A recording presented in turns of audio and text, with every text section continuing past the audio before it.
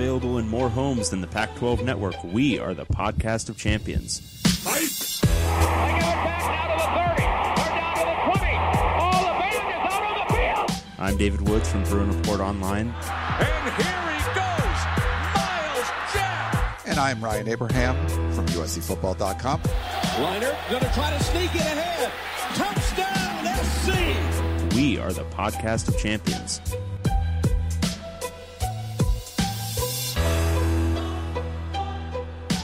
Welcome, everybody, back to the podcast of champions. I'm David Woods from Bruin Report Online, the UCLA site of the Scout.com network. And I am Ryan Abraham from USCFootball.com, the USC site on the Scout.com network. We are the podcast of champions, and one of us is not in a box this week, so that is good. I am not underwater in a box pulling a hoodie. People asking. Yeah. It's been a great run. We're doing an early show because it's Thanksgiving week. Happy holidays to everyone. Hope you guys eat lots of turkey and stuffing and mashed potatoes or whatever you eat. If you're a vegan household, very sorry. But, whatever you eat, the tofurkey. Have you had that, Dave? I don't know. That's a thing, right? Yeah, I think that's a thing. You know what the trick is with all vegan foods is don't eat the things that are trying to pretend to be like, meaty dishes. Eat the things that are like designed to be just vegan, like nice salads and things. Yeah. Don't like try to eat some of the like mimicry food because that stuff tastes like cardboard. It's real bad.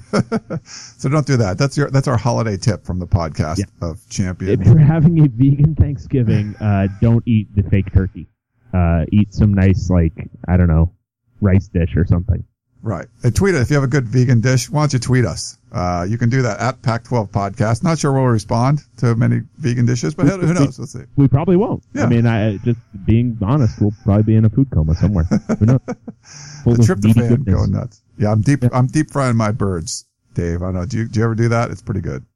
Yeah, I've had deep fried turkey before. I think actually at a tailgate for a UCLA game one year, it fell soon after Thanksgiving, and there was a bunch of leftover turkeys that we just cooked in a variety of ways. Ooh, nice. Yeah, it was great. That's good stuff. Well, okay, so just to get a hold of us, you can email us, pac12podcast@gmail.com. Tweet us, like I said, at Pac12Podcast. Websites, pac12podcast.com. Our voicemail number, 641-715-3900, extension 734. 972, we're on iTunes, we're on Audio Boom, we're on Google Play, all that kind of fun stuff, so different ways to get a hold of us. Tell your friends. If you got a friend that likes Pac-12 football, tell them about Dave and Ryan. Tell them about the podcast of champions. If you just have a friend, I mean, we can be their first introduction to Pac-12 football. Yeah, I think that's fair. I mean, if I was introduced to Pac-12 football, in my nascent days as like a 5-year-old, and I just heard us talking, I'd be like, "Yep, I'm in. Let's do it. Let's follow this crazy league." It is a crazy league. Don't really know what to make of it. We're going to. Just to let you know what we're doing today, we'll recap all of Week 12, talk about our picks. We got to talk about those a lot because if I win, we need to talk about them more, right, Dave? That's not. I'm gonna when we cover one of these games, I'm literally gonna spend the entire time talking about a decision to go for 2 that really screwed me. So we'll do that, and then we'll preview Week 13. There's actually 7 games. In Week 13, I think we have one question. We're doing it earlier in the week, so we didn't get as many emails and stuff. And I'd like to give a shout-out to the Pac-12 Football Players of the Week. Maybe the toughest guy, Sefo Liufau, Dave, Offensive Player of the Week for Colorado. I mean, one of the toughest quarterbacks I've seen. Yeah, definitely. One of certainly the toughest in the Pac-12 over the last 4 years, that's for sure. He, once again, got knocked out of this game. I think, you give any of the other 11 quarterbacks in this league that moment, they're probably sitting out the rest of the game. He comes back on the field, like literally the next series and led him to victory. So that was pretty cool to see. Good for him. Then this guy, when we were talking about our favorite players on each team, I should have said this. Nick Fisher, he's a DB for Colorado. You're like, who's that? Like, yeah, I never heard of the guy. So he's the Pac-12 Player of the Week. Backup safety, Nick Fisher. Yes, because he's a backup. And he was forced to play. So I think he had like 26 snaps or something like that, like all season. And then he had like 57 or something in the game and had a big game too. And I did not vote for it. I was trying to, I thought that was a good story, but it wasn't like he had like 2 pick sixes or anything, but, I guess people liked the story. So he gets the defensive player of the week. Hey, that's pretty good. He played really, really well. He was a big part of their kind of shutting down Washington State in the second half. We'll get to that game, but that was just super impressive across the board. So I'm pretty pleased that 2 of my Buff Stampede players made the cut there. That's cool. That was a big one for you. The Buff. As a big longtime Colorado fan, like 10 games. Buff Stampede. So 2 Colorado players for offense and defense, and then Utah gets the special teams. So Mitch Wishnowsky. Wishnowsky, I believe is how you pronounce his name. And it was kind of a weak, pool to choose from special teams. Yeah, it was one of those by default weeks that we talked about last week. It's like, 3 punts were down inside that, it was like something like that. Like, okay, that's great, I guess. You can be Pac-12 special, but he's a stud, obviously. Utah's great with the, This is crazy because one of his punts, I'm distinctly remembering one of his punts being returned by Dylan Mitchell for like 45 yards that set up an Oregon touchdown. Well, why give it to Andy Phillips for making 4 extra points? I mean, why Wishnowsky? Somebody break this down for me because I watched enough of this game to know what happened, but I didn't watch enough of this game to break down the punts. Yeah, I did not either, so I'm not sure where that came from. I have my own reasons for voting where I didn't vote for him either, but hey, I try to do it if it's like, if you have a huge game against Rice, like if McCaffrey has a great game against Rice next week, it's like, you played Rice. If it's a big game, it's the Colorado beating someone good or Washington State beating someone, whatever. Like, okay, I try to put more merit behind that, I guess you could say, or more weight behind it. That makes sense. Racking up bad or big statistical totals against bad teams is nothing. I mean, it's fine. It's great. Everybody should eat a cupcake from now, every now and then, but I don't think it should rack up too many awards. Or if it's a losing effort, it's like, which you give the punter of a team that lost, like the special teams player of the week award. I'm like, not really. No, but that doesn't sell subscriptions. I only get 1 vote, so I can't make that. We should do our own. I guess we could do our own, Dave.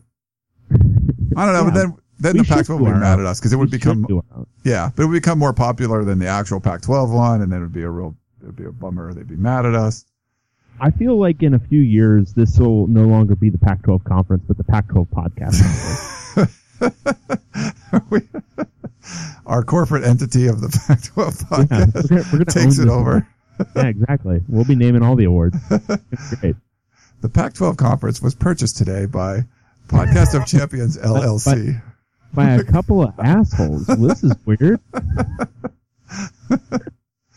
Well, we're hoping that Pac-12 doesn't go in that direction, but it's not, doesn't seems to be losing ground with the rest of the Power 5 and not gaining ground. So that was a little bit of a downer. Let's talk some games. Let's talk some games. Okay. Well, speaking of, we already started to get into, Oregon and Utah, but this was crazy. This started off a crazy day, 6 games on Saturday for the Pac-12, Dave. Oregon and Utah kind of didn't go the way you thought it would. No, Oregon upset Utah 30-28. This was a bizarre game because I watched a lot of the first half, and this was a very painful first half. It was 7-3 at halftime, and then I think I was watching something else in the third quarter when it was still pretty dry, and then you come back in the fourth quarter, and suddenly it's a touchdown bonanza. Like, this was 14-10 game after 3, and then it finished 30-28. And the final 5 drives for each team, so total. So it was 17-14 Oregon, and then it went, it was 14-10 Utah, and it went touchdown Oregon, touchdown Utah, touchdown Oregon, touchdown Utah, touchdown Oregon. It was wild here at the end, and it ended on this kind of really crazy pass, where Justin Herbert threw a dime to Darren Carrington in the back corner of the end zone, and it was initially ruled out of bounds, but then on replay you could easily see that his foot had probably an inch of space between it and the white line, and he made the catch, scored the touchdown. Utah, they put up a nice defensive stand there at the end, but it wasn't quite enough. the real weird thing for me watching this game was, statistically, Utah actually ran the ball fairly well. Looking at it again, 37 carries for 218 yards and, almost 6 yards per carry. But it really didn't feel like they were running as well as they should have against what was an abysmal Oregon run defense. This should have been a 300-yard rushing day for a pretty good Utah rushing attack, and it just wasn't. And I thought that kind of told the tale. Like I talked about earlier, Dylan Mitchell had a really nice punt return at one point that set up an Oregon score. And in one of these 2-point games back and forth like this, that kind of play is huge. But frankly, Oregon played pretty well. Justin Herbert had probably his best game of the season. And that was bound to happen for a true freshman who's as talented as he is, and he's pretty obviously talented. He was bound to have a really nice performance. It came in this one. And I think this was a sign that, Oregon isn't quite dead in the water. They haven't quite given up on the season yet. And they got a nice win. Yeah, and I hate when people say it was a tale of two halves. But you know what, Dave? It's one of those sports writery things, like referring to something as a microcosm of a season. Yeah. It's just one of those sports writery things that you got to do. You got to do it. It was. Do it. But, if you were watching early, you got the feeling like, hey, Oregon can win this game because they were breaking tackles. They had good drives that were getting into Utah territory, but they kept screwing up, and they would only get 3 points. They end up missing like a 31-yard field goal before the half. They left a lot of points on the table in the first half, and it's 7-3. And you're like, Utah's defense is probably just going to take over. These were the opportunities that Oregon was going to have, and probably wasn't going to go on. And but then obviously, like you said, there was a touchdown bonanza in the second half. A lot of these calls just seemed to go against Oregon. It was almost like the Pac-12 was like, it'd be better if Utah wins this game. There was whistles, they would call the play dead. That one Utah touchdown, they called the play dead when the guy touched the ball and they recovered in the end zone. That was bizarre. That was so weird. That was weird. There was a targeting that completely wasn't targeting, and they called it targeting anyway. It looked like he just led with a shoulder, on a block. Who was that? Nelson? Was that Charles Nelson or something? I think it was against him. Yeah. And then the last second touchdown was pretty amazing, though. They called that against Oregon too, but the replay at least overran it. But you had Royce Freeman was back, 165 yards. This probably ended up saving Mark Helfrich's job. Justin Herbert, Do we think so? Do we think so? I kind of do. I kind of think that this is a big enough win that they're. We'll talk in the preview. But okay. What if they lose? What if they're 4-8 and they lose the Civil War? Yeah, that would be bad too. But you got the promise of Herbert had 4 total touchdowns in this one, over 300 yards. He'd be really good for another coach too. Yeah.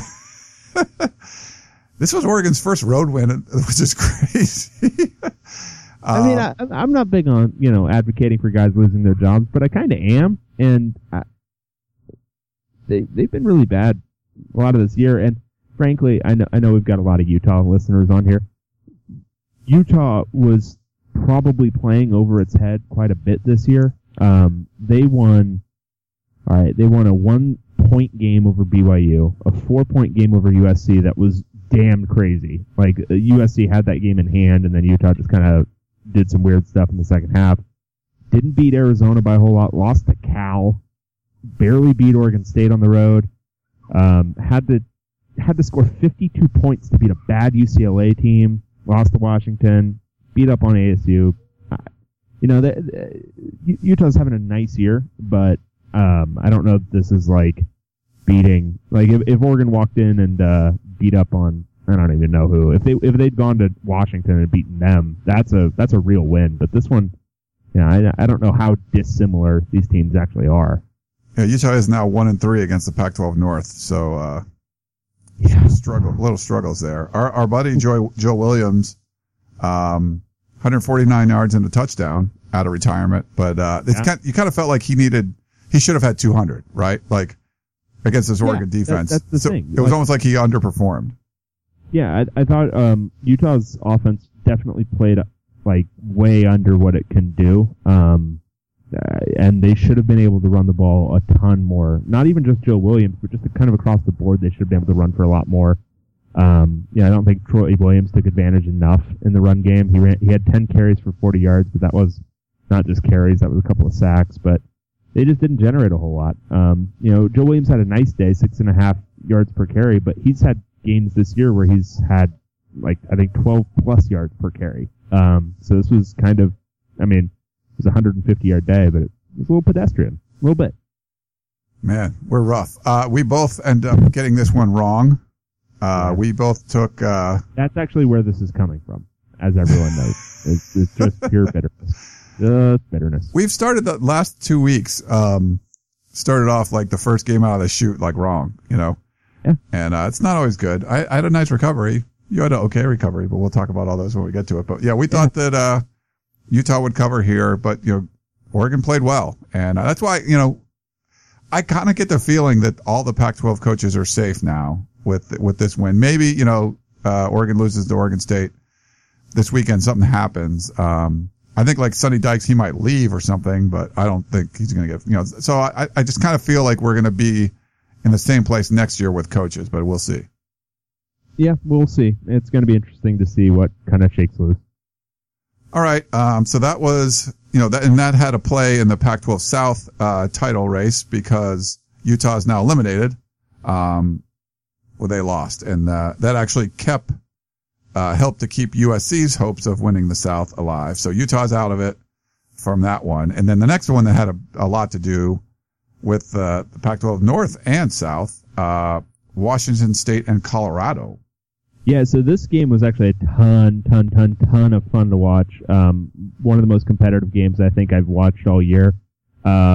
Washington State going at Colorado. They ended up losing by 14, but it really wasn't. I don't think that kind of told the tale. Colorado won 38-24. This was just, it was a back and forth game, just a lot of fun, really high level play on both sides for long portions of this game. There were so many different score changes. Even, Washington State at one point was up 24-21, and then Colorado scored 17 unanswered. You have to talk about Sefo Liufau's performance because we alluded to this in talking about his the award he won this week, but just so tough. He took some hits in this one, had to carry the ball 23 times for 108 yards and 3 touchdowns. His statistical performance is nuts. So passing the ball, he was pretty good. 27 of 41 for 345 yards, and then he ran the ball 23 times for 108 yards. So by himself, he accounted for 64 of Colorado's offensive plays out of 100, so that's a pretty healthy percentage. But he got knocked out of this game at one point, taking a hit that seemed to cause him some hip issue. Had to go to the locker room, but then came back out after one series for Steve Montez. Might have been just one play for Steven Montez. I can't even remember.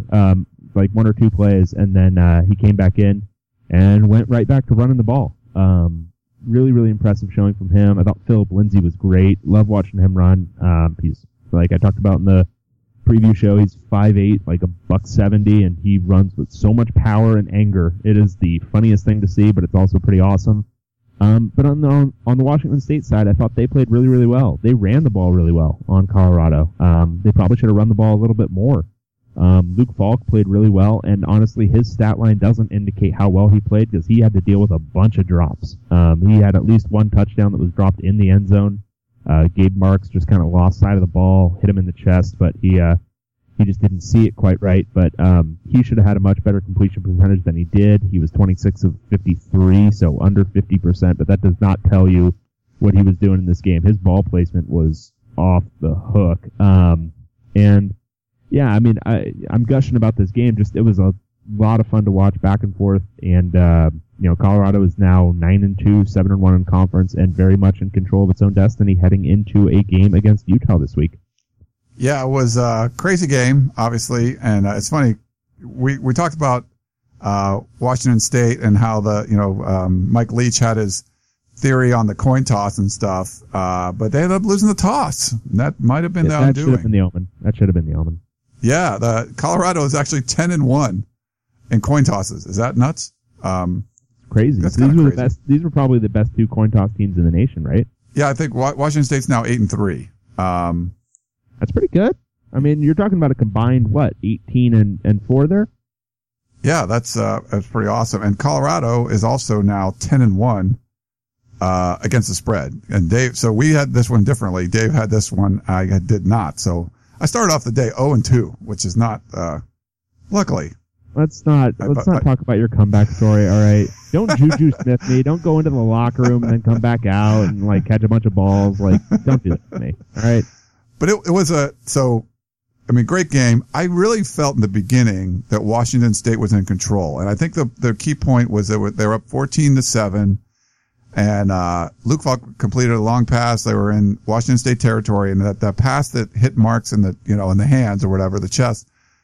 And then they ended up not scoring. I think they missed a field goal on that drive. So instead of being it should have been 21-7, it's still 14-7, and it just seemed to kind of go south. After that, it just wasn't working. Lou Fowl had a huge game. Philip Lindsay, like you said, the little man, 144 yards, couple of touchdowns. And I think that the home field really came alive for Colorado. Mike McIntyre, he had his guys fired up, and it was like a championship sort of atmosphere there. And really for if you look at third downs, Washington State was leading the Pac-12. I think they were like right around 50% or right just about 50%. And they were only 26% on third down in this game. And so the Colorado defense played really well too. Like you said, holding Falk under 50% passing. Just a great overall performance by Colorado, better than I thought. And literally watching the game in the first, quarter and a half, I just felt, okay, Washington State has this. And Colorado they just took a few punches and came right back. Yeah, no, and it was definitely kind of that boxing thing where they just took, Washington State's best shot in the first half, and admittedly that should have been probably a little bit more lopsided than it was. Washington State missed a field goal. They had the one dropped, near touchdown pass, so they could have been down, 7 to 10 points at the half. That easily could have been the case. Instead, they were only down 3, but then Colorado, I don't think Washington State was going to win this game the way Colorado played in the second half. That was one of the better halves of football. I've seen a Pac-12 team play this year. Colorado, beat up on a really good Washington State team. And ultimately, I think, I don't have the breakdown of the first half stats, but I'd say it was fairly even, but it finished. This was a dominant win for Colorado. They had 603 total yards to 462 for Washington State. They ran quite a bit more plays, but that was also a sign of them just kind of controlling the ball pretty well. This was a pretty comprehensive win for them, and I think it sets them up for have a little bit of momentum going into next week. And this was a ton of fun to watch. I would watch this game again in 2 weeks if it wanted to come back. Yeah, I'm really curious to watch where Colorado ends up in the college football playoff rankings.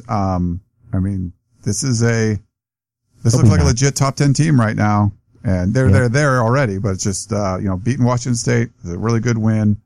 Could still control their own destiny in the Pac-12 South. Mike McIntyre, struggled the first few years and has a lot of seniors, a lot of guys returning on this team, and he's making it work. Yeah, so maybe we work that into our preview part, but I'm interested to talk about which Pac-12 teams we think are still legitimately even half alive for the playoff. Because I think Colorado's half alive. I think they are. Some crazy stuff would need to happen, but not joking, I think they have a decent enough chance if they win out and just a couple of upsets happen. I think the Pac-12 champion will have a pretty good claim. Yeah, no, I think you're right. Okay, so let's move on. We had another Pac-12 Network game. Up next, this was, and Dave loves this, big game. Stanford and Cal. Yeah, so Stanford won this one, 45-31, I think I've got right here. Stanford they kind of did what I thought they were going to do going into this one. It took them a little bit longer than it did against Oregon, but they essentially put up similar stats to what they did against Oregon. They ran the ball insanely well, averaged 7 yards a carry. Christian McCaffrey had a huge game, 31 carries for 284 yards and 3 touchdowns. Keller Chris was once again better than he was in those first 2 games where he started. Had a couple of touchdowns, averaged 8.6 yards per attempt. He was legitimately good. They just allowed a little bit more defensively than I thought against Cal. Cal came out, and Davis Webb, I think, is progressively getting kind of back to full health. He looked pretty good in the first half here, and they had it pretty close. This easily could have been a tie game. At halftime, said it was Stanford ahead by 3, but then Stanford just kind of poured it on in the second half, ran the ball really, really well. They're looking, it's unfortunate for Cal because I think Cal is improving a little bit from their midseason lull, but Stanford has clearly improved a ton from where they were at the beginning of the year. I think they finally, they might have something in Keller Christ. He ran the ball pretty well in this one too. I think Stanford's looking like a team that's poised for a bounce back season next year, a bounce back from 9-3. Every team in the Pac-12 should be so lucky to bounce back from 9-3. But Stanford looks like they've righted their ship after hitting a bit of a lull this season, and not much more to say. I think Cal, they played hard, certainly harder than, well, not harder, but certainly better than another team did in a rivalry game that we'll get to in a little bit. But just didn't have enough. But yeah, I think they have to be at least a little pleased that they were able to generate that kind of offense against good defense. I don't think they'd scored over 30 points against a decent defense this year, and Stanford's certainly decent. So that's small comfort, but that's something. It was the Christian McCaffrey show, so he looked back. He's probably still running somewhere. He was just running all over. So this was his career high. He never had a 284-yard rushing day, 3 touchdowns, which was, obviously huge. He had, I forget what the receiving yardage was. It wasn't great. He 22. Yeah, so he added something there. Nothing really in the return game, so I think Cal did a good job on special teams, kind of limiting, kicking out of bounds, whatever you got to do, to limit him. But, if all you got to do is hand him the ball, and that's kind of what they did, you're good. It's going to be a long, long day for you. And, this was a nice game for Stanford. I think you look at the way they're playing, right now, they're playing pretty good football. And if this is your down year, like you said, you should be so lucky to have a down year like this. But I got to give Cal credit. They had some neat wrinkles in there. Did you see, Malik Morris, catching some passes there? Big 100. Yeah, that was sick. Big number 99. He weighed over 300 pounds, so that was kind of fun. Yeah, I love seeing that. I love seeing big men get some love out there. Yeah, didn't get a touchdown, but this was very Stanford-like, and they just kind of took care of business, and we both got this one right. They covered the spread. It was 11. They ended up winning by 14. So, props to us for getting that one right. But it definitely was on the cusp of, Cal could have easily covered this game. But I think Stanford was just in control enough that they took care of business. This is 7 straight wins now for Stanford over Cal. It seems like Stanford has a winning streak against every team in the Pac-12. You know what I mean? It's crazy. Yeah, it seems like, a pretty long one against a lot of teams, including Cal and another team that plays that I cover. A bit. USC snuck a win in there somewhere, but they've had, Stanford's won a lot against USC too. Yeah, USC won one of those classic David Shaw games 2 years ago. Yeah. Wasn't that the one where he broke out the Wildcat 70 times trying to just see if he could play a 1-score game with a team that was much inferior talent-wise? Yes. That was great. Yeah, they got into the red zone 9 times and scored 4 points or something stupid. I don't know, something like that. Not 4 points. I think it was a win expectancy game where I think Bill Connolly's stats had it as a 98% Stanford win expectancy. There was USC had no business winning that game, but they did anyway. Yeah. But yeah, Stanford's had a lot of success, especially against the California schools. And yeah, like you said, this is a down year. Okay. I take that. And we're showing, we're showing Stanford some love here in the power rankings. We'll get to that. Hey, don't tease that. All right. I'm sorry. We can't tease it even? No, not really. All right. Yeah, we can. They're 5 now. Yeah. Okay. 8 and 3. Hey, I didn't give it away. I was just teasing. I was showing some love. But we're just gonna give it away. We're a free shop here. All right. So big game. One of the rivalry games. This was not exactly a rivalry game. Arizona State and Washington. So this is the one that really screwed me because if so ASU, let's just break this down right here because I didn't see this play live, but I want to talk about it because I think it's important to talk about. Get it off your chest. So ASU is down 30-3. The spread on this game was 27 points? 27. Right. So they were at the spread. So it was 30-3. Keep that in mind. This is deep. So this is now deep into the fourth quarter. ASU has no chance of winning this game. None. They're done. They drive down the field, going whatever, 65 yards. They score a touchdown. And then they go for two. They're down 30-10 and 30-9, and they go for two. To put them down 30-11. And literally, I was watching that score update while I was watching some other game that was a much better played game. And I was like, that's going to screw me. That right there is going to screw me because now it's a 19-point game. Washington isn't going to pour it on because they still have their working assumption that they're not going to beat a team by more than they beat Oregon this year. And so they're only going to score like once or twice more. And ASU is going to score enough that this is going to finish a 26-point game. And it did. So break down for me why in the world ASU went for two here. Well, I'm pretty good friends with, so I said, Coach, Mr. Graham, Coach Graham, can you, go for two? Because I really need to beat Dave. And, yeah. So that was great. I mean, I love if it's a 27-point spread and you end up losing by 26. That's a huge win for me. I love that. That's amazing. Thank you, Todd Graham. You're my favorite. Okay. So here's the thing though. Yeah.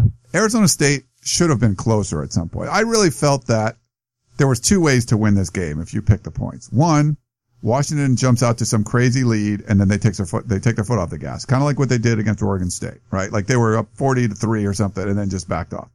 Uh-huh. Two, Arizona State actually scores and Washington wins by 3 touchdowns, but doesn't cover. And it was turning out to be the former because of ASU looked like they should have been able to score. They had a pick 6 that got called back because of a penalty. And then they throw a pick in the end zone themselves. So they score no points out of that.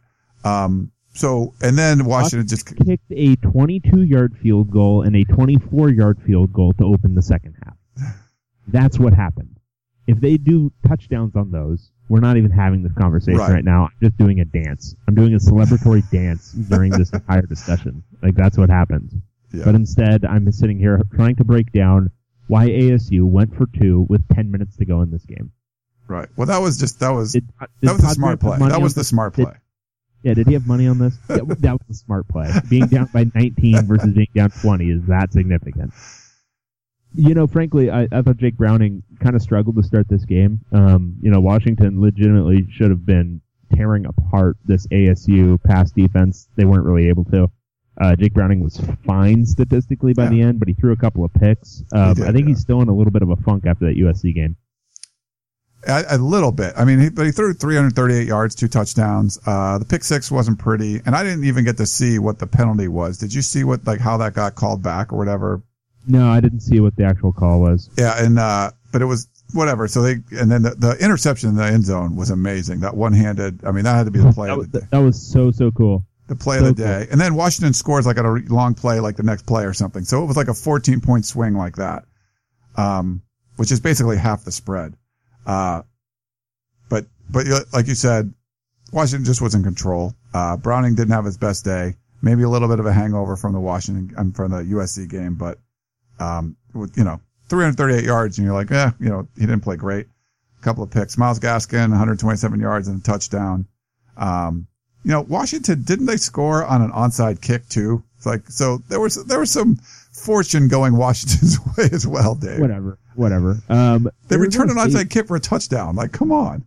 Dude, it was, so Washington had 539 yards. Arizona State had 245.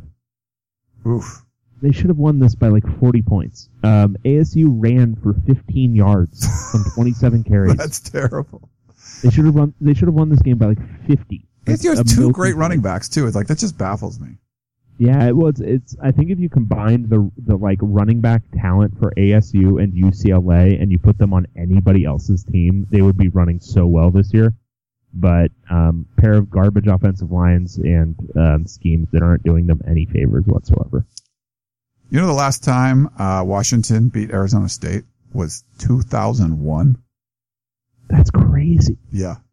So that's one of those weird streaks that no one knows about. Yeah, I didn't know about that. I don't know if they've missed each other, but they probably missed each other a few times, but there was a round robin for like 6 years, wasn't there? Yeah. Man. So great cover for me. Yay. This is the one that made me sick, you know, because I was like, all right, I can deal with the Oregon loss because that was fine because we both had it, and I can deal with the UCLA USC thing because, you know, whatever. But this one made me sick. It was obviously, 20-point spread is huge. It's almost like a coin flip at that point. So it could have gone either way, but luckily.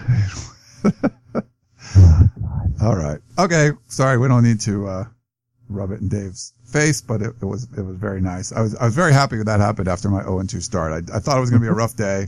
I was like, if I could just get to 500, it'd be good. Okay, so this one was the one I was at, USC and UCLA.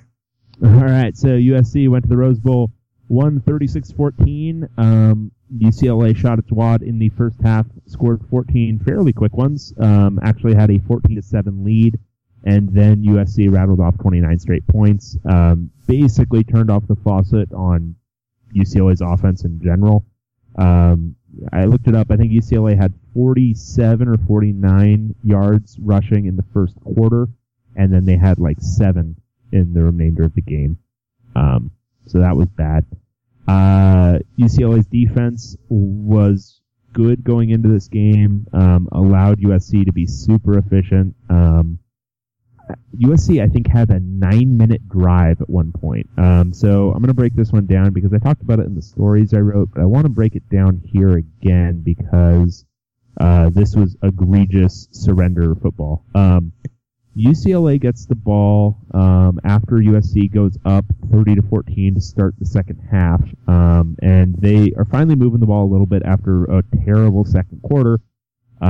Mike Babel completes a couple of passes to former Trojan Caleb Wilson, who gets him down the field a little bit. They're near midfield, and they've got a 2nd and 2, a 3rd and 2, and then a 4th and 1 at the UCLA 46. First up, Balua Run From Me runs lateral to the line of scrimmage. He fumbles, but he recovers, so now it's 3rd and 2. Then they take their 245-pound running back and run him on a stretch play against the fastest defense they've played. Naturally, he only gains a yard. It's 4th and 1, and at this point you say, okay, obviously they're going to go for it because they're down 16 points and USC has just been scoring left and right for the last few drives. They punt. And that basically surrendered the game because then USC had an 18-play, 73-yard drive, 9 minutes, and score a field goal, and that was it. Then it was 13 minutes to go in the game, and UCLA's offense was done. So I thought they surrendered the game right there. I thought that was pretty egregious and some very bad strategic decision making by UCLA staff. Yeah, it's the way UCLA came out of the gate was great. I mean, I thought they played really well. There was the crowd was into it. It was inspired, and running the football well. This is a team that has been terrible running football, but last week there was a spark, right? I mean, you got to see them run the ball better. That spark was the lighter fluid that is Oregon State's rush defense. Okay, fair enough. But they came out running the ball well. I think 3 straight runs and got a couple first downs. And then long pass to Jordan Lasley, touchdown. It was like, boom. And the guy with the long name, like, I don't know why he shouldn't have run him the ball. You give him the ball all the time. You want to know how many carries he had? You want to know? How many? He had 5. He had 5 carries. 5 carries. And he had like 3 of them or 4 of them in the first quarter. Yeah, he was great. And then they never went back to him for some reason, which was... It's almost like there's no rhyme or reason to UCLA's offensive attack this year. Yeah, that was a little weird, but I thought UCLA was playing well at first, and USC just seemed to have some screw ups early on. Maybe there was a little hangover from beating Washington, and then they kind of settled in. I thought there was great pressure on Sam Darnold to start. I think it was Kenny Young got a sack.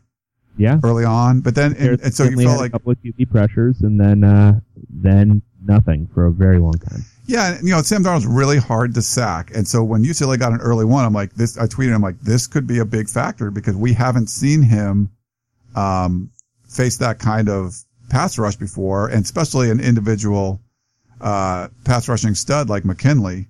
I thought there were some great plays by the defensive line, like Vanderdoes, my dude, trucked one of the dude.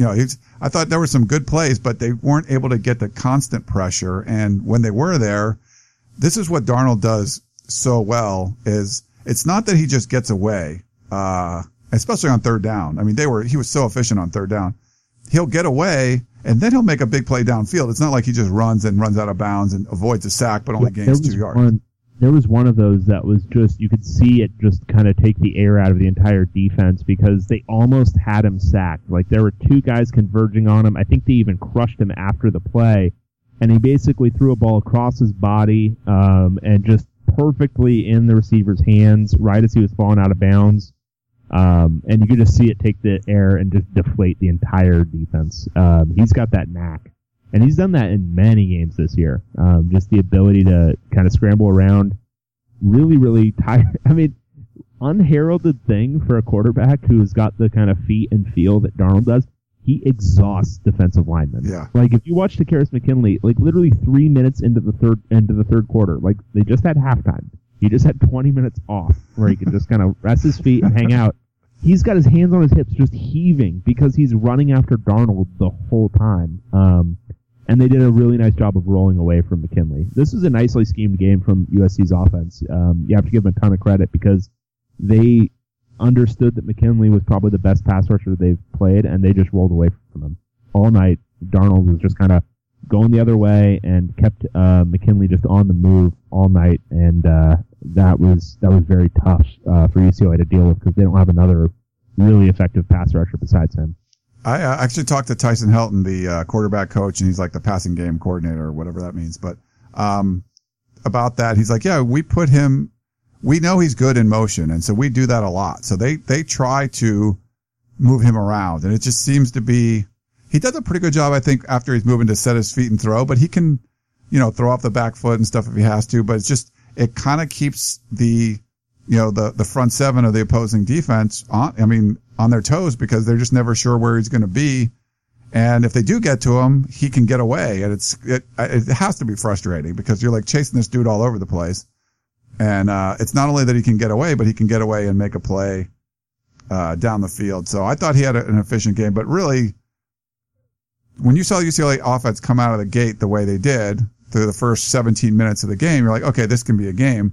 And after that, it was just, I don't know what happened. I mean, no points in the second half. 2 of 11 on third down for the game, only 10 first downs the whole game, and just 16 minutes of time of possession. Like, that's pretty awful.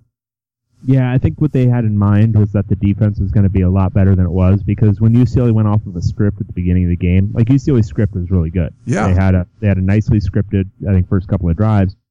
And I think they were hoping that whatever they scored off of that would be basically enough. I think they were hoping to maybe get one more score out of this. And, I think for UCLA, they can't think in terms of, okay, we're going to put up 30 points. That's just not going to happen against a good defense this year, not with the way UCLA's offense is. But I think they were thinking, okay, we'll put up like 21, 24, maybe in that range, and then we'll just count on our defense to hold off USC. And frankly, the defense just wasn't quite up to it. And I mean, obviously the offense wasn't either, but that's an obvious statement at this point. But the defense wasn't up to it, and I thought, honestly, if USC hadn't wasted 15 carries on Justin Davis, who clearly is not 100% and clearly just didn't have it this game, it could have been worse. If Ronald Jones got 10 more carries, he might have had 60 more yards and 2 more touchdowns. I thought UCLA was helped a little bit by that, but frankly, I mean, the defense just played. The defense probably played its C game, and they needed to play their A+ game, and they didn't quite have it in this game, and that was pretty much the tale. Yeah, USC had more than 500 yards, which people were asking me before the game. They said over under 500. I said definitely under, so I was wrong on that. But it's the score wasn't as bad as the statistics look. USC ended up kicking a bunch of field goals, and there was definitely still a chance for a backdoor cover in this one. Yeah, that was really what I was counting on here at the end, because that's that's all I care about, honestly, is winning this game with absolutely no stakes between me and Ryan. And it didn't really happen. means nothing, and we care about it so much. I thought it was going to happen. I thought when USC went up 33-14, I had a feeling UCLA was going to drive for just the meaningless touchdown, make it 33-21, and have that be the final. But unfortunately, I couldn't even count on them for that. So they did have a decent drive there, though. Like down 33-14, Yeah. They had a drive where they got to, it was to the USC 44 with like 11 to go. And I was like, this could be it, because if they continue driving at like methodical pace, it'll be like 7 minutes to go and they'll be down 12. And USC might just decide to like run the whole time then and not score again. So that's what I was counting on. I was counting on 33-12. It was a late night in the Rose Bowl. I got home at like 1:30. 33-21. Sorry. 33-21. Okay, yeah. But yeah, it was. I hate this game at night. I mean, it should never be at night. No, 71,000 there, and it was just like, it just wasn't the same. When I got in there early, you could see the mountains. It was just the beautiful setting. But by the time all the fans get there, it's dark, and it's just like you could be in a dome. It doesn't really matter, Yeah, exactly. There was one other night game recently. Was that the 50-0 game that was a night game, or was it 2010? I think it was 2010 was the night game where there was like stabbings and stuff. Yeah, that was not good. Yeah, the 2011 game was at USC. 2010 was not good. There was that brawl. There was all kinds of bad stuff. You can't let this game be at night, because this is probably the drunkest the two fan bases get. I don't know about USC and Notre Dame, but this is probably close for both fan bases, and it's it's in-city rivalry, the whole deal. You just can't do that, it's not good. And then the golf, the people have to clean up the golf course. They've got a little bit less time to do it because it's a night game. That's true. Yeah. All right, we got one more. This was a Pac-12 Network game. Really. We always have one of these battles, Dave, between our number 11 and number 12 team. And this year wasn't quite as exciting. Oregon State and Arizona. Yeah. So this was, I think, kind of what we thought it was going to be. So Oregon State won 42-17. I think we both had Oregon State covering. I don't know if we necessarily thought they would win by 25 points, but I wasn't shocked by the amount. Yeah, it was a 6.5 point spread, and we were both all over Oregon State on this. Yeah, Oregon State just, if you want to talk about a team that has packed it in for the season, that would be your Arizona Wildcats. They are now 0-8 in conference, 2-9 overall. They're terrible. I think they're worse than that Oregon State team last year that went winless in conference. I'd love to have a real tournament, like a theoretical tournament between all of the crappy Pac-12 teams from the last 4 years, but I think Arizona might be the crappiest. They might be worse than that. I think there was a winless Colorado team in there. I think they're worse than that too. They're really bad. Anyway, Oregon State, Marcus McMaryion, maybe Oregon State stumbled on its quarterback, because he was 16 of 19, 5 touchdowns, averaged nearly 14 yards per attempt. Ryan Nall came back for this one. Didn't look super hobbled. 23 carries for 124 yards and a touchdown. Artavis Pierce ran pretty well as his backup. Arizona ran the ball okay, couldn't pass at all, and it really just didn't do enough. Oregon State just kind of dominated them offensively, and this was not a good Oregon State offense. It was fine-ish, but not good. And racking up 475 yards and 6 touchdowns. That'll put up 25-point win on Arizona. I dedicated as much time as I could to this. It was going on at the same time. I was in the press box, but I had my iPad and was watching it. And it seemed like every time I looked up, it was like Marcus McMaryion threw another touchdown pass. He actually had 5 touchdown passes in this game, Dave, on 19 attempts. Yeah. So that's efficiency right there. That's pretty good. There was really sick. Did you see that one-handed catch? I think it was Hernandez made in the. That was so cool. That was pretty awesome.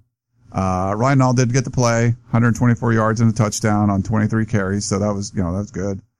I think Oregon State, and I was tweeting this, they looked like they were up 35-17.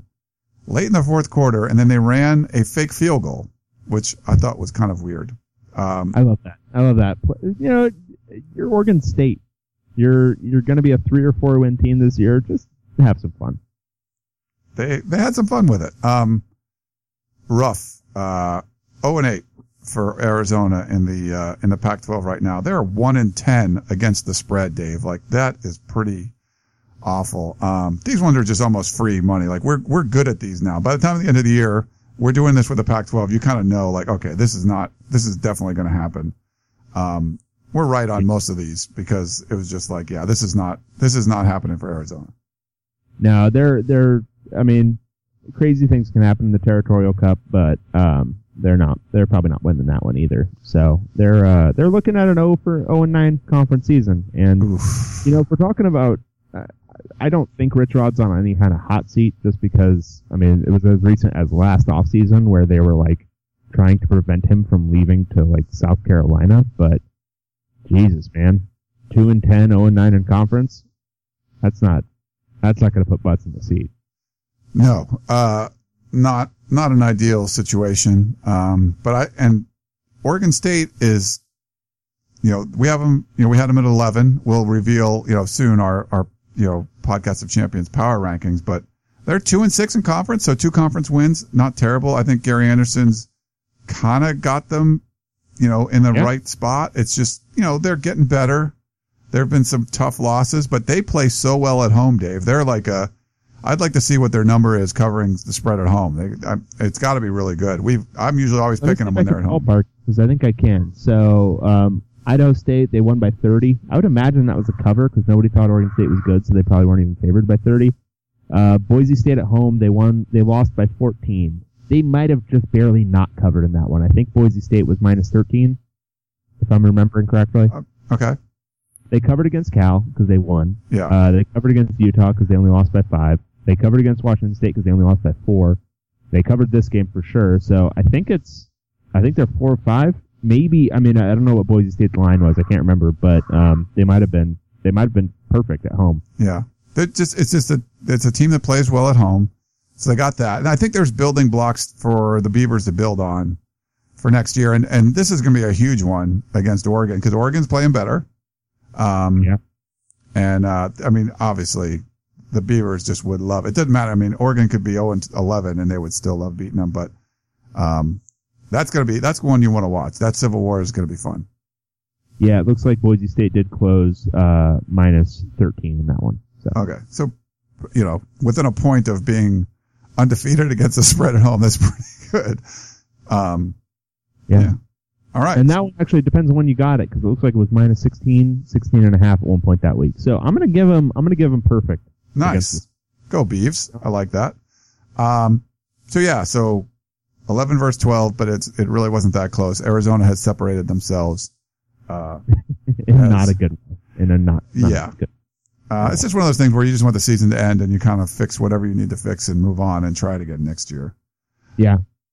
All right. So that was our week 12, recap. And just to let you know, our picks. Yeah. I think I got Dave again on this one. So I was 4-2. Dave was 3-3.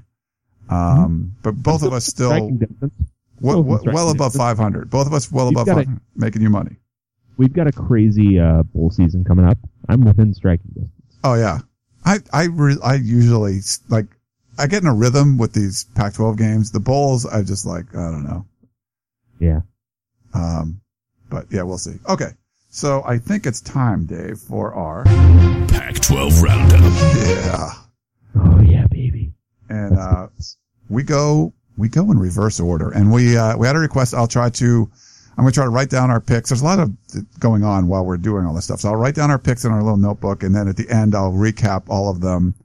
If you want to go to your bookie or you're on your way to Vegas or something, you would have definitely made money if you've been listening to us all year. So we'll try to help out, but we'll go in reverse order. So we'll reveal our power rankings as we go.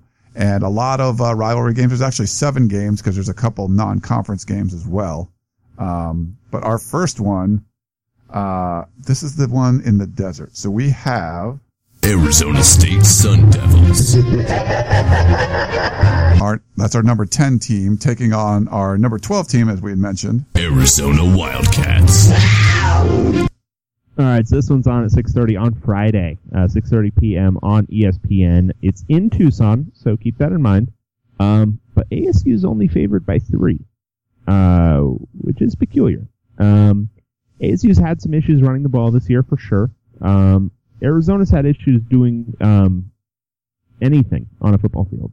ASU does a few things better than Arizona does anything. Arizona State, not great against the run last week, but generally speaking, pretty competent against the run. Arizona's like the one thing they can do offensively is run the ball.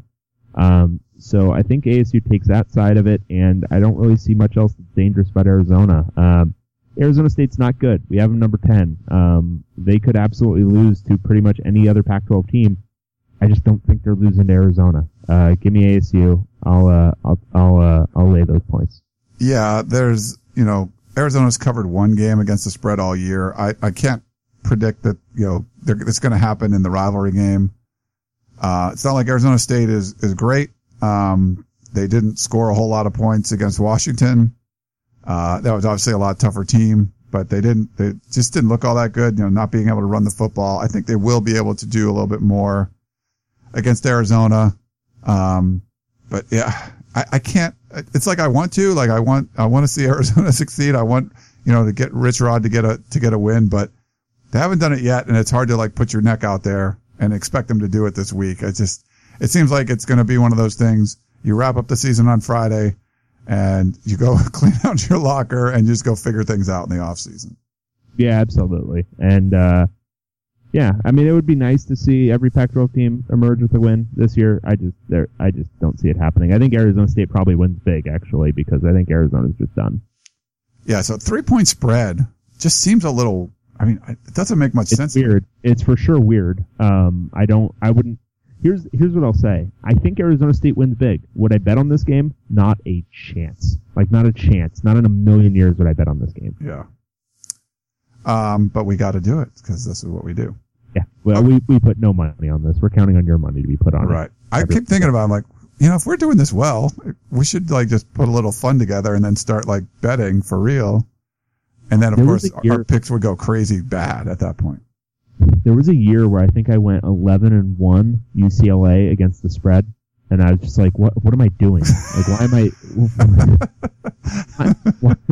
And then I was like, "Wait, would that be some sort of insider trading because I cover the team? Would that be bad just to bet based on my insider knowledge of the program?" And no, probably right. Is that unethical? I don't think so. Sports betting is pretty unethical to begin with, so. That's a moralist perspective. That's great. Sports betting is awesome. It's illegal, though, in most states, so. In some places. For everywhere. Various arbitrary interstate commerce reasons. Blue laws. But anyway. So I don't think Arizona wins this, but I would not bet on it. I think ASU wins big. Yeah, I'm with you on that. All right, so next up, it's not really it's kind of a rivalry. They have the same fight song, so we'll go with number 9. UCLA Bruins. And number 8. California Golden Bears. Oh, the Who Gives a Crap Bowl. 4 p.m. on ESPN2 on Saturday. UCLA is somehow favored in a football game again. -3 on the road at Cal. Both teams are 4-7. Both teams are 2-6 in the Pac-12. Both teams are fresh off of playing their heated rivals. And both teams could not, I can only imagine, care at all about this game whatsoever. I think it's going to be a terrible football game. And I'm not really jumping out on a limb there because every UCLA football game has been in some form or another a terrible football game this year. In theory, if you're breaking this down by matchups, which I think is a foolish way to break this game down, UCLA matches up pretty well against Cal. Their secondary is pretty good, and Cal, about the one thing they can do at this point in the year is throw the ball. So in theory, UCLA can shut down part of Cal's offense, and in theory, UCLA might be able to run the ball a little bit on Cal the same way they were able to run the ball a little bit on Oregon State. That's all in theory. I think this game is really going to come down to which team shows up and cares, because I don't think it's a given that either team is going to do that. If both teams show up and don't care, this is going to be, oh boy, it's not going to be, I feel for every UCLA fan out there who's like, wait, there's another game we have to watch now. And I'm sure for Cal fans too. Give me Cal. Give me Cal. They're at home. In the Who Cares Bowl, I'm going to go with the home team. Give me Cal. It's hard because UCLA is a road favorite here. 3 points. And your theory about who cares, I think, is very poignant. It's very important. I mean, really, both teams could come in and not really giving a crap. But the UCLA defense, I still believe in, Dave. And I think you can get to Davis Webb, and I think you can, after chasing around Sam Darnold being frustrated, I don't think you're going to get the same kind of frustration. I kind of get the feeling, Dave, that UCLA front's going to get a bunch of sacks in this one, and maybe run the ball a little bit better. Maybe they stick with the kid with the long name, longer than 4 or 5 carries. He's from Fresno. Is he from Fresno? He's from Fresno. Yeah, I just remember. I think when I was doing the Fresno State site, I went to go talk to him. I was like, how do you say your name? I was like, what? Yeah, and then he ended up committing to UCLA. It was like, oh, well, this kid's way over. I shouldn't be talking about Fresno State if you're going to go to UCLA. But but yeah, I mean, I don't know. I get the feeling they'll run the football better. I get the feeling the defense is going to play better. So I'm going to take UCLA and lay the 3 on this one. Not feeling great about it, but I don't know. I got some faith that this defense can step up and bounce back after a tougher week last week. Well, good. You've just given me a reason to care about a UCLA football game. Here we go. So you're going to take Dave's taking Cal. All right. It's 3 points at home. Something to keep in mind. Until very, very recently, UCLA hadn't won at Cal since 1999. They, I think there was even in the Mora era, so it was 2012, they lost at Cal, and then they played at Cal again in 2014 and finally beat them. But between 1999 and 2014, they hadn't won at Cal. All right. Well, we'll see. I've actually been to a Cal UCLA game up in Berkeley when I was living up there. A girl I was dating, I think she went to Cal and we went to the game. And it was weird. I mean, because they do have the same, there's the same song being played and stuff. It was kind of crazy, but it was fun. Yeah, Cal's is just slower. So a little bit slower, and probably some musical person can tell me exactly what the issue is, but there's a different key or something. Oh, it is? Okay, so it's a little it's a little bit different, and there's no 8 clap at the end. So that adds to it too. Gotcha. Because UCLA alumni, we just 8 clap at everything. That's all we clap and 8. We'll see. Okay, so now you care about it. So at least I did that. At least I helped you. Yeah, you've restored my my ability to care. Okay. Poor Dave. Okay, let's go. So this is they call this one the Civil War, I believe. Number 11. Oregon State Beavers. And number 7. Oregon Ducks. Oregon shooting up the back half of the Pac-12 podcast power rankings. And keep in mind, everyone out there, if you're a little offended that your team dropped or went up or whatever a little bit, keep in mind, 7 through 11, the same team. Every single team in the power rankings between 7 and 11 is the exact same football team. You could take the players, interchange them, take the schemes, interchange them. They would perform exactly the same. It's Dave, this is the 6th team, the 5 and 6, the teams that we've mentioned so far. 5 of those 6 teams we've mentioned are 2 and 6 in conference. Yeah. Go everyone. This is great. So this is on at 1 p.m. on the Pac-12 network in Corvallis. Oregon is a 3-point road favorite, somewhat like UCLA at Cal. Once again, kind of tricky and weird. I think Oregon, now that they've actually won a game, they beat a decent Utah team, maybe have a little bit to play for, but I think Oregon State is 100% on playing for absolute pride at this point. And they know they're playing pretty well right now. They just beat Arizona by a lot. They played competitively in the previous weeks against UCLA and Stanford and, against Utah, against Washington State. They've been right there in a lot of Pac-12 games. I think they see a vulnerable Oregon team this year. And don't forget, Oregon was nowhere near this bad last year, and Oregon State gave them a game. It was really, really close. Tie game at one point, late in the game. I think Oregon State wins this outright. I think they're going to be able to run the ball really well on Oregon. Ryan Nall should be able to generate a ton of yardage. They'll be able to pass the ball fairly well against them. And while I think Oregon can, generate some points, I could see this being a fairly high-scoring game. And I think Oregon State comes out on top at home. They're going to have that crazy Corvallis home crowd behind them, and I think they pull off it'll probably be their first Civil War victory in quite a while. So that'll be really cool. Yeah, I forgot to look it up. Oregon State hasn't beat Oregon in a long time. So, getting 3 points and they're at home. I like Oregon. We talked about them covering being, really good at covering at home. I'll take those 3 points, and I think there's a real shot that they win this one, outright. I think Ryan Nall can have a big game. Now, Royce Freeman, he was back last week and he's playing really well. And I think Herbert can throw the ball, sling the ball, but, Beavs at home. I'm gonna roll with them, Dave. I'll take them, and getting 3 points, I'll take it. Yeah, so the last time Oregon State won was 2007, a double overtime game in Eugene. And they actually won 2 straight, 2006, 2007. But since then, it has been 8 straight Oregon wins. Yeah. So, that's, 2, so we had what is it, 8 straight years of a Democrat in the White House. We're going to switch it. So I think this is the year, Dave. It's like, 2 terms of Oregon winning, and now it's going to be Beavs. Just going to flip it. I don't know about for the next 4 years, but I think at home, this one, I think it's going to be a Beavs win. All right. Let's go number 5. Stanford Cardinal. Taking on Rice. Woo, woo, or something. They're the Owls, right? We don't have a sound effect for the Owls. Yeah, they're taking on a food group. So this is on at 5 p.m. on some channel. I'm assuming it's the Pac-12 Network, but for whatever reason, ESPN does not like to tell me what channels these games are on. I believe it's the Pac-12 Network. It should be. It should not be on any other station. It is on Pac-12 Network. Yeah, it's the 5 p.m. Pac-12 Network. All right, Rice is garbage again. They were okay for a while, like 6 years ago, but they are bad again. They are 3-8.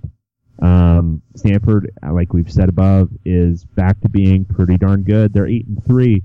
Stanford's favored by 35.5 points, and knowing nothing about Rice, I still have to figure Stanford's offense is not quite in a state where they're going to cover 5+ touchdowns against, pretty much anybody at all. So give me Rice and the points here, but Stanford should win big. Literally knowing nothing about Rice, Stanford should win big. You kind of stole my thunder. Like, I know diddly squat about rice. Nothing. I do like brown rice. I hear that's better for you than the white rice, so I try to order that when I'm in like Chipotle or something. Yeah, but Stanford might not. Rice is great. It's like a legume. It's great. It's wonderful. Everybody likes rice. Yeah, but yeah, Stanford might not score 35.5 points. I'm going to guarantee they won't score exactly 35.5 points, but I don't know. I mean, that's a lot. And we've seen them, last week. They put up 45 against Cal. They could put up 45 again, but is Rice not going to score 10? So yeah. I'm curious now. Let's just look at what Wow, Rice is bad. I really don't know anything about Rice. Actually, they're not. Okay, they're fine. So UTSA is a pretty good mid-major. They only lost by 1 to them. Okay, yeah, they're good. They beat. They only lost by 4 touchdowns to Baylor at the beginning of the year when Baylor was still okay. They beat UTEP and Charlotte. Hey, beat Prairie View. Beat North. Oh no, they lost to North Texas. North Texas is so bad. But they only lost by 17 to Army. That's a bowl team this year. Only lost by 32 to Western Kentucky on the road. And they're a good offense. Yeah, that's a team that scores a lot. Yeah, I'm taking the 35.5. I'm in. All right. I'm in. All right, yeah, we're riding with the Rice Owls here. Not that we think you're great, Stanford, and you're going to win this game, but I'm not convinced that you got that much offense in you. We'll see. Yeah. They'll probably prove us wrong. I'm going to watch this game very closely. Yes. I'm very curious what's going on. Because it's not opposite a much better game at all.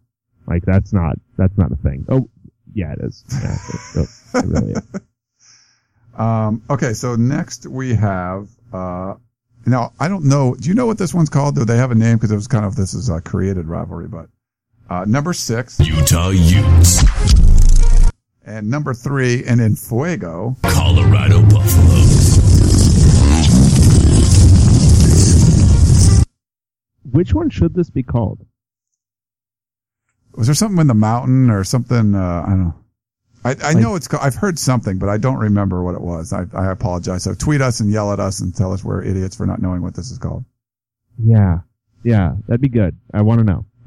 If not, we'll work on creating a name. Anyway, 4:30 p.m. on Fox. Number 12 Utah, probably not number 12 for much longer. Going at number 10 Colorado, probably moving up to number 9 Colorado, to be honest. Colorado's favored by 10.5. This actually opened, I think, at 12.5. Has moved a little bit Utah's way, which I think is right. I don't think this is a 12-point Colorado game. I think it is, roughly more around the 10-point range. Colorado has passed the eye test quite a bit more for me than Utah, but I'm always loath to say that about Utah because Utah takes no issue with winning ugly. They love playing ugly. They love winning ugly games. That's fine. 3-point game, sure, let's do it. So, eye test wise, yeah, I think Colorado's a fundamentally better team, a little bit more balanced, probably better defense and a better offense than Utah. But Utah just they do those weird little things. They play special teams really, really well. I think this is going to be a relatively close game, until late, and then I think Colorado pulls ahead, kind of like what they did against Washington State. I think they're just riding on such a high right now. That's a little joke about Colorado having legal weed. But they're riding on a little bit of a high right now, after beating Washington State. I think controlling their own destiny. And I think Utah's probably, maybe a little bit dejected after that Oregon, loss. I don't think they're the type of team that would ever, kind of quit to end the season or pack it in just because they are out of the conference title race. I think Kyle Whittingham's too good of a coach and too good of a motivator for that. But I could see a little bit of dejection, that keeps them from maybe, putting together 100%, type of game where they pull this one out. So give me Colorado, and I'll take Colorado to cover the 10.5. I'm going to go with you there too. I was kind of going back and forth a little bit on this. If it was 12 or 13, think about it more. But, Colorado is just really good against the spread. You watched that game last week. They were fired up. And for a chance to win the Pac-12 South, if you win, I just think that this is going to be a team that plays really well. As long as Sefo Liufau can stay upright for most of the game, not that they won't get sacked, just that he doesn't get hurt again. He's such a difference maker. I think they just want to go out on top like this, and there could be a little, demoralizing for Utah last week. They don't want to. They can be the spoiler, but is that really what do you want to be motivated to play for? So it's a lot of points. But Colorado's covered all those spreads for a reason. I kind of think that they'll even have a little extra notch, crank it up an extra notch, Dave. So I will take Colorado lay in the 10.5 as well. All right. So that'll be the, probably the marquee game on, Saturday. And I know it goes opposite Rice Stanford for everyone out there, but try to tear away from that game. All right, so that's going to be a really good one. And then there's another really, really good one we call it the Apple Cup here at the Podcast of Champions. Not sure what they call it in the actual game, but we named it the Apple Cup. I thought that was good. Number 4, Washington State Cougars. And number 2, Washington Huskies. All right, so this is a 12:30 kick on Friday on Fox. So this is your great post-Thanksgiving game to watch on the Friday. Everyone gets that day off, and if you don't, I'm sorry. I know it's a shame to say that and then have you not get that off, but pretty much everyone gets that off.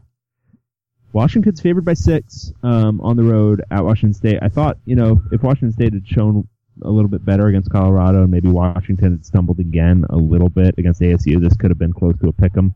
As it is, Washington appears to have righted the ship, so I think that's why you see that Washington favored by 6 thing.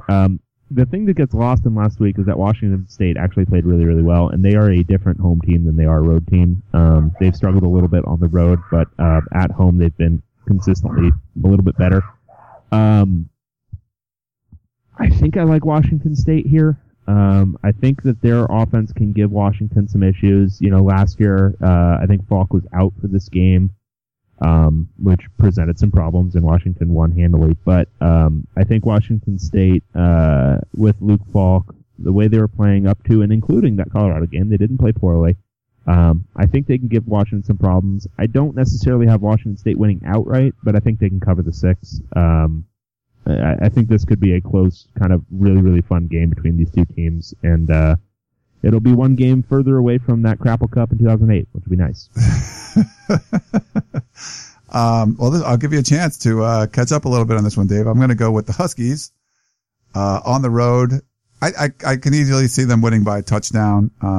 I think the motivation factor will be there for them. Not that Washington State won't be motivated, and they do play a lot better at home.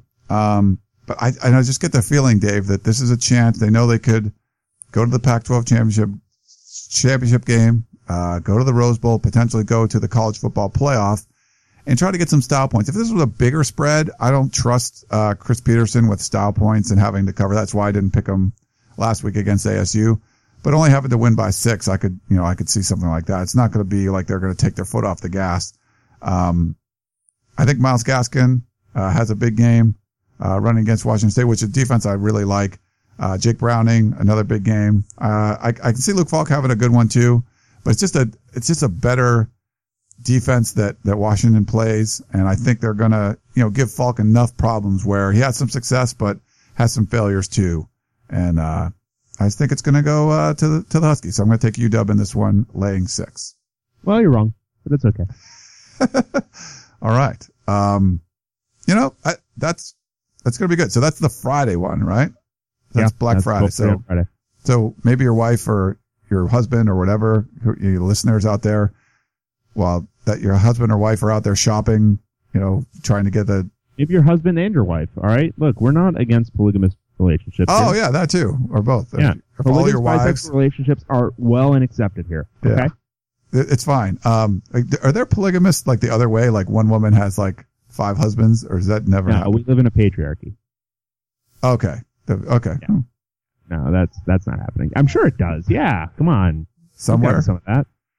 Whatever. Whoever's out in your life and they're out Black Friday shopping, you can sit home and watch this game, because I'll definitely be doing that. At my food coma, I'll probably be making like a turkey sandwich every quarter or so, and just getting ready to watch a lot of football. But it should be good. Apple Cup. We should tell those guys up there that they should call it the Apple Cup, right? We coined. That would be a good thing to call it. I think we coined that, didn't we, or no? Yeah, I think that was us, right? we coined it last year, right? I like those names. It was funny. They were talking about, I think it was one of the shows I was watching, talking about some of the cool rivalry names. I like the Apple Cup a lot. Like the Egg Bowl, kind of weird to me. Bedlam, though, that's one of my favorites. I think that's a really good one. Bedlam is great. Bedlam is the best. Okay, so we got one game left. Man, we're going long again. Well, there's 7 games to get to. I know, it's a lot. We got number 1. USC Trojans. And unranked and 4-7 on the year, Notre Dame. Oh, yeah, you got to be pot of gold. Something, I mean, who knows? Whatever. This is on at 12:30 on ABC on Saturday. USC is favored by 17 points. Notre Dame is 4-7. They're not good, but they're not quite 4-7 bad. They've lost a lot of one-score games this year. I think every single loss has been by a score. Let's look here. I'm going to look up Notre Dame because, frankly, if I don't have to watch Notre Dame football games, I don't watch Notre Dame football games. They lost by 3 points to a bad Texas team, by 8 points to a bad Michigan State team, by 3 points to a bad Duke team, by 7 points to a not great NC State team, by 7 points to a decent enough Stanford team, by 1 point to a pretty good Navy team, and by 3 points to a decent Virginia Tech team. They're not good. They've been better defensively over the last 5 weeks, 6 weeks since they got rid of their defensive coordinator. Still not great, and I think USC is playing at a much higher level. 17 points is a lot, but it is at home for USC, and they are clearly peaking in a big way this right now. So I think I like USC to cover the 17. I'm going to agree with you, Dave. I just can't. I was picking against them to cover these spreads for the beginning of this winning streak, and I kept getting it wrong. So I'm like, all right, screw it. I'll just pick them. So I'm going to roll. Basically, I'm going to pick them until they stop covering.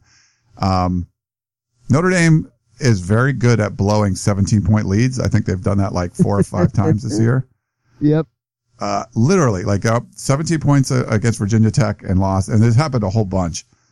They have kept these games close, and they've lost them. They're not bowl eligible. They're not a great team. But I could see why if you would take, I wouldn't, if you were to say, hey, take Notre Dame in the 17 points, I could get that. I get it. This is a team, they lose, but they lose close. But I just kind of get the feeling coming on the road, no, now you can't be bowl eligible. I don't know. It's a motivating factor being in a rivalry game.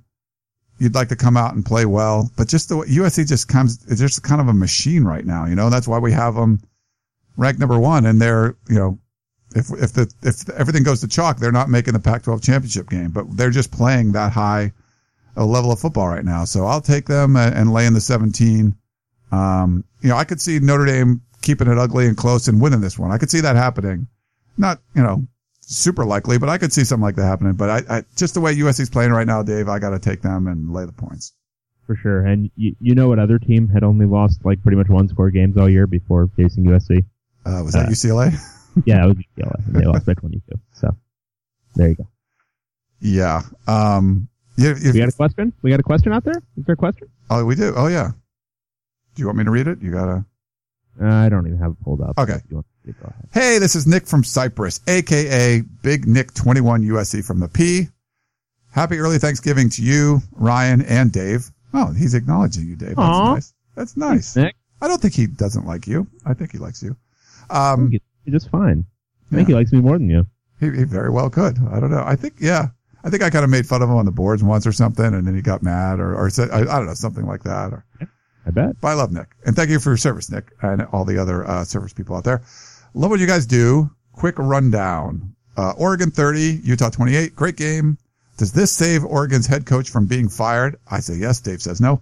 Utah blew it. Was it a catch or not? It was. I'm glad Utah lost, which means they cannot win the Pac-12 South.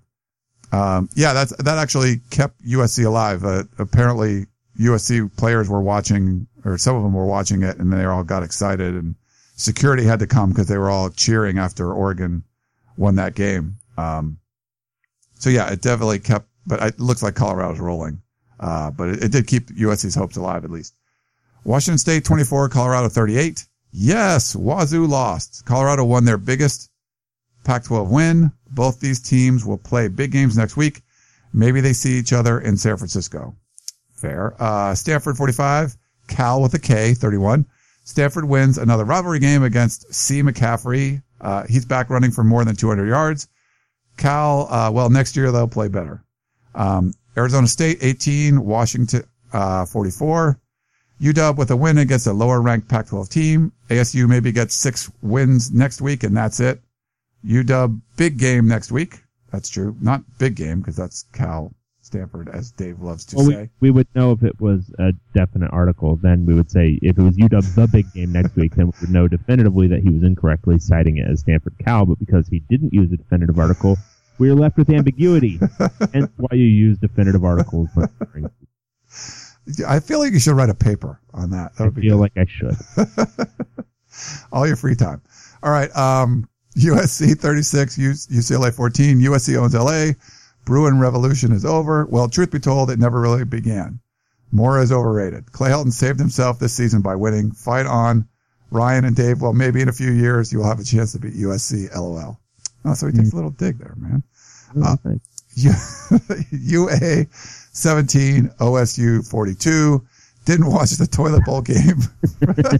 Frankly, both teams are garbage. Yeah, Oregon but it's State's all a not matter of which one smells the worst. Yeah. Oregon State's not garbage, but this game was kind of hot garbage. Yeah.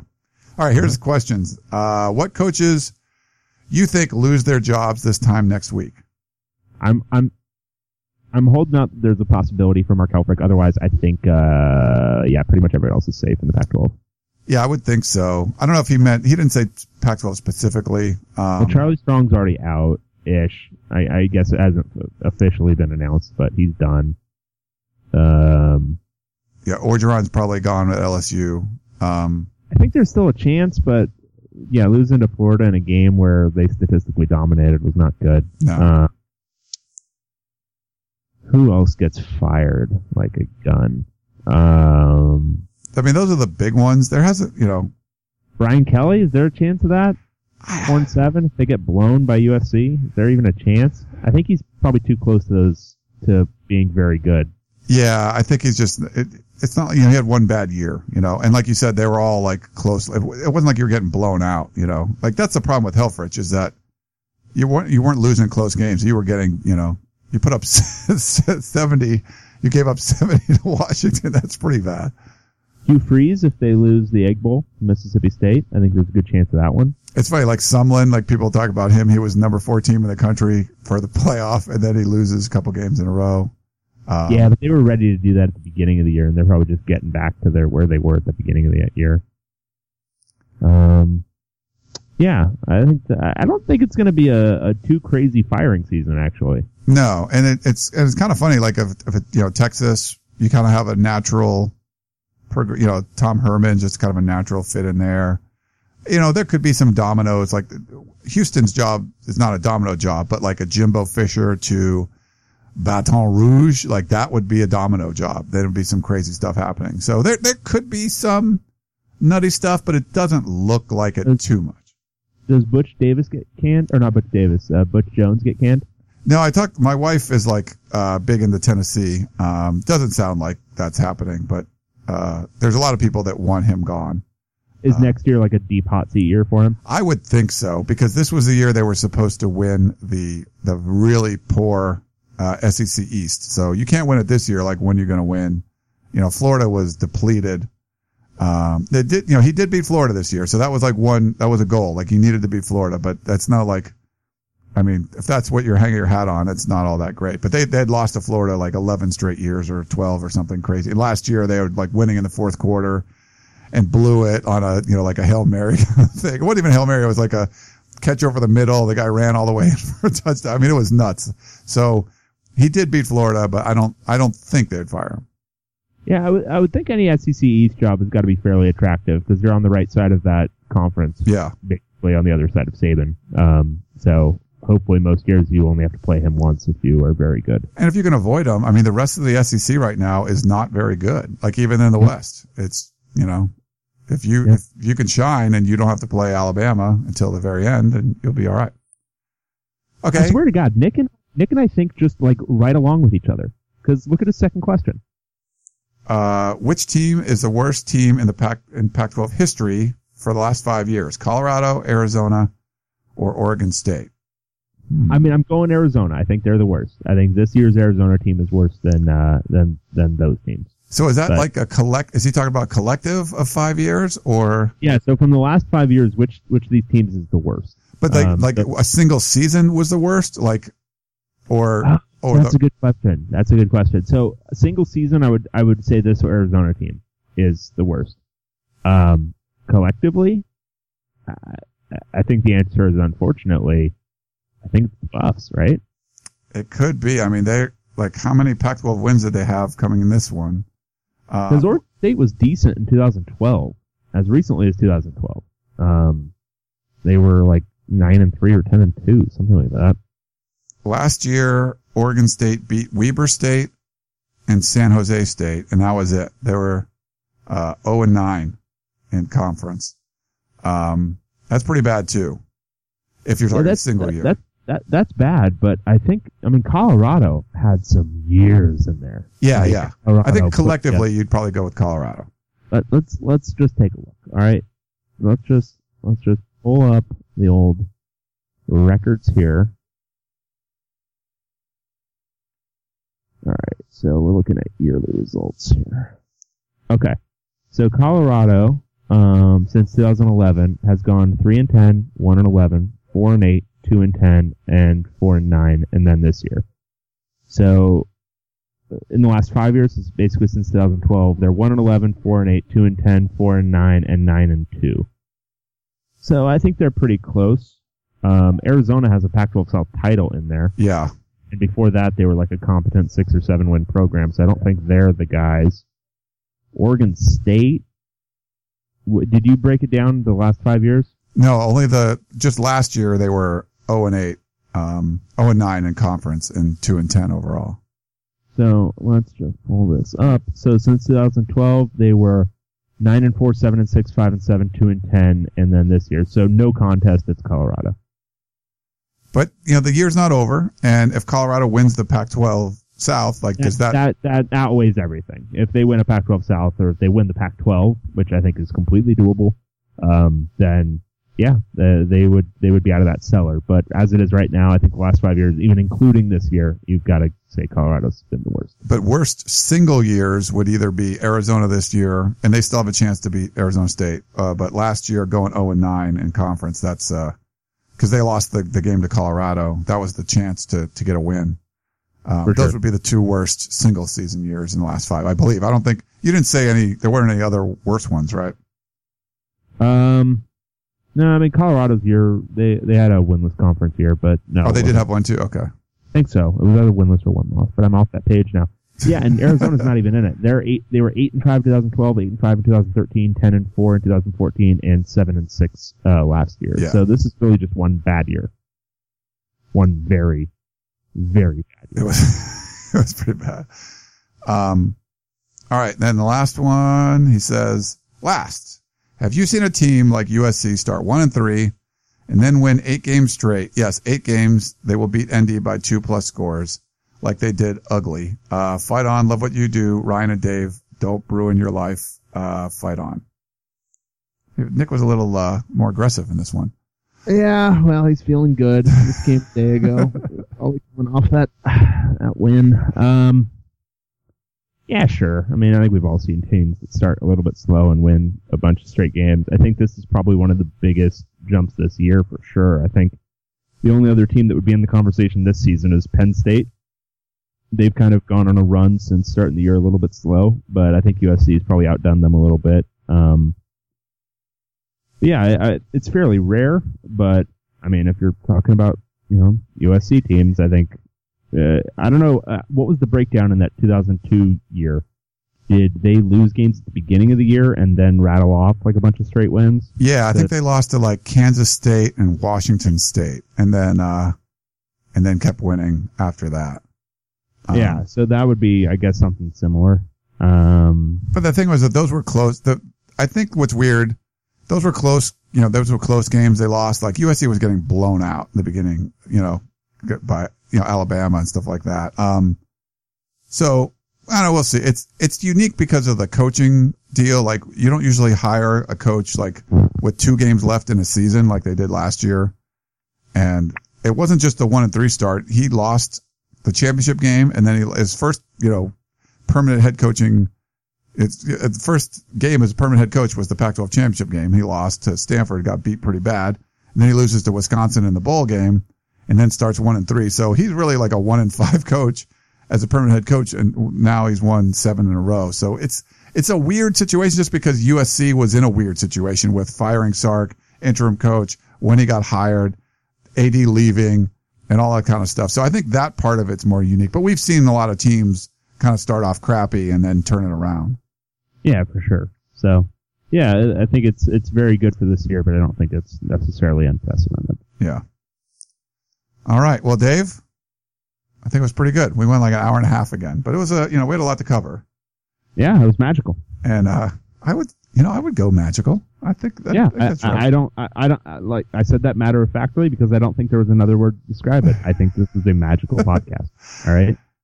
It was. And I love Rivalry Week. This is going to be fun. So make sure, you could go out and exercise, but why would you want to do that? Stay at home, watch on your TV, or if you want, go to the stadium if you live, whatever venue you're in. Check out some Pac-12 football this weekend. It's going to be good. I love the rivalries. I love the rivalries like UCLA Cal and Stanford Rice. They're just so good. I love the way the Pac-12 schedules. It's so awesome. Fantastic. Okay. So there's a lot of things you can bag on the Pac-12 about, but the fact that there's all these geographic natural rivalries is a really cool aspect of the Pac-12. So yeah, those geographic natural rivalries like Stanford Rice, just so good. Make this week so much better. Fair point. Dave just getting little digs in. I'm just throwing fists just everywhere, just blindly, just punching things. I'm trying to say nice things, but it's good stuff. Okay, so if you're still listening, thank you very much. You didn't have to do that. It's a holiday week, but you wanted to get your fix of the Podcast of Champions. I hope we brought it. Hope you enjoyed it. That's David Woods. I'm Ryan Abraham. Make sure you check out Pac12podcast.com for all our last episodes, and we will talk to you next time. One last thing. I let Dave go, but I forgot to mention our picks for the week. For week 13, so we had Arizona State was a 3-point favorite over Arizona. Dave and I both took ASU. Cal was getting 3 points against UCLA at home. I took UCLA -3. Dave took Cal, getting 3. Oregon, 3-point favorite over OSU. Both Dave and I took Oregon State. Dave said outright. I could see that happening too. Stanford, 35.5-point favorite over Rice. Me and Dave both took Rice, even though we don't know much about them. That was just a lot of points. Colorado -10.5 against Utah. I took Colorado and Dave took Utah. Just kidding. Dave loves Colorado. He took Colorado too. So 10.5-point favorite Colorado. Both Ryan and Dave are on that. Washington, 6-point favorite at Washington State. Dave's going to take the points. And the Cougs, I took Washington on the road, laying 6. Then USC is a 17-point favorite at home against Notre Dame. Both myself and Dave took USC to cover the 17. So thanks again for tuning in to the Podcast of Champions, and we'll talk to you next time.